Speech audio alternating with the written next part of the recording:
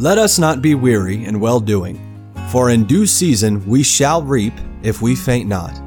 Believers have God's promise that when we faithfully obey Him and don't give up, we will enjoy the very best returns. Let the Lord encourage your heart as Joe Vasick, pastor of Northeast Baptist Church of Danbury, Connecticut, urges us to stay the course. I grew up in a beautiful region of New York State called the Hudson Valley. I live about 30 minutes east of the Hudson River. The Hudson River connects New York City to Albany, New York's capital, about 150 miles north.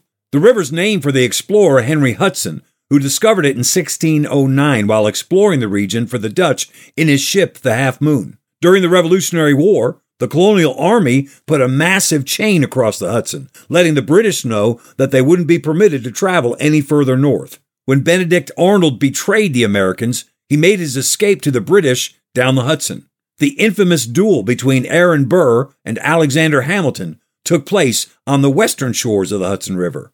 About 50 miles north of New York City, high on the western hills of the Hudson, is the United States Military Academy, better known to most people as West Point. West Point was first a fort for the Continental Army during the Revolutionary War, and then in 1802, under President Thomas Jefferson, it became the United States Military Academy, and it's been training officers ever since.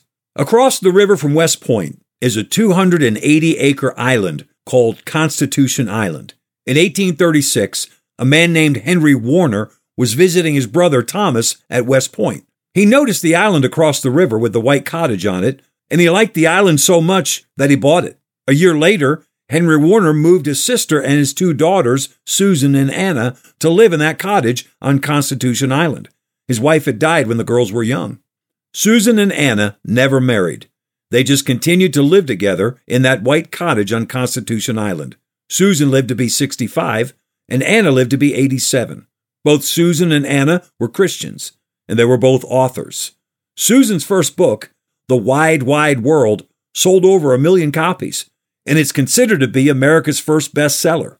On Sundays, Susan and Anna Warner taught Sunday school to any West Point cadets who wanted to travel to the island. Cadets would make their way down the hill from the academy, get in boats, and row across the river. They'd enter the cottage, and these two sisters would teach them the Bible. Susan and Anna Warner did this for 40 years.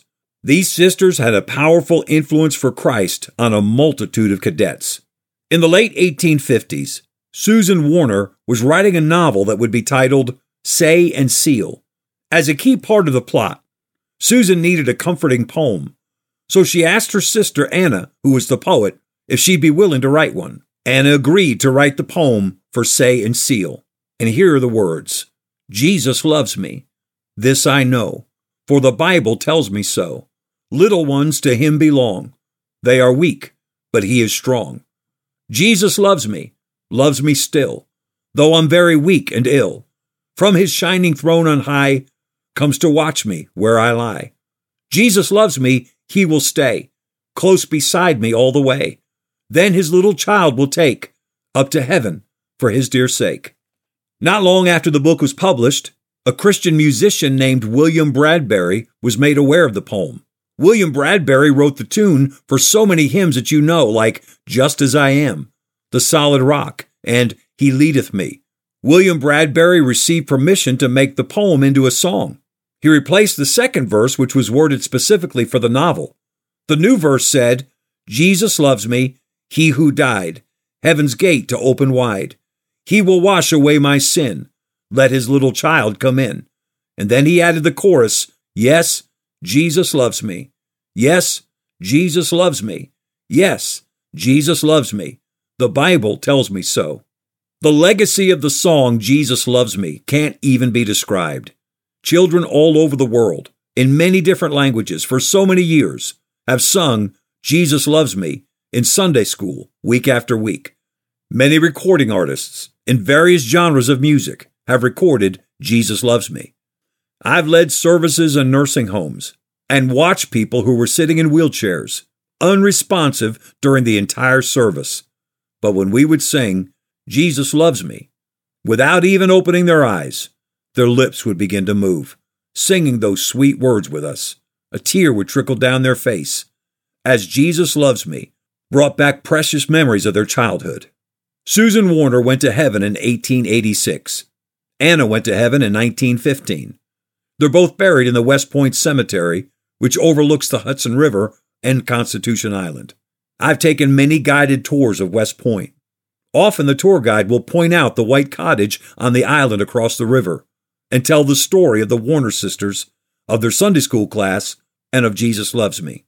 There's a historical marker in the town of Cold Spring, New York, just north of Constitution Island, in a park next to a commuter parking lot near the train that takes thousands of people to and from New York City from upstate New York every day. The marker reads, "View to Constitution Island, preserved by authors Susan Warner and Anna Warner, who wrote the hymn, Jesus Loves Me." Two sisters who lost their mom at an early age and never married, but used their skills and their resources to influence many hundreds of United States military officers and generations of children for Jesus Christ. Christian, God has marvelous things prepared for you. Stay the course. We pray that today's program was a blessing to you. If you have any questions or comments, we'd love to hear from you. You can email us at staythecourse@nbcdanbury.org. God bless you.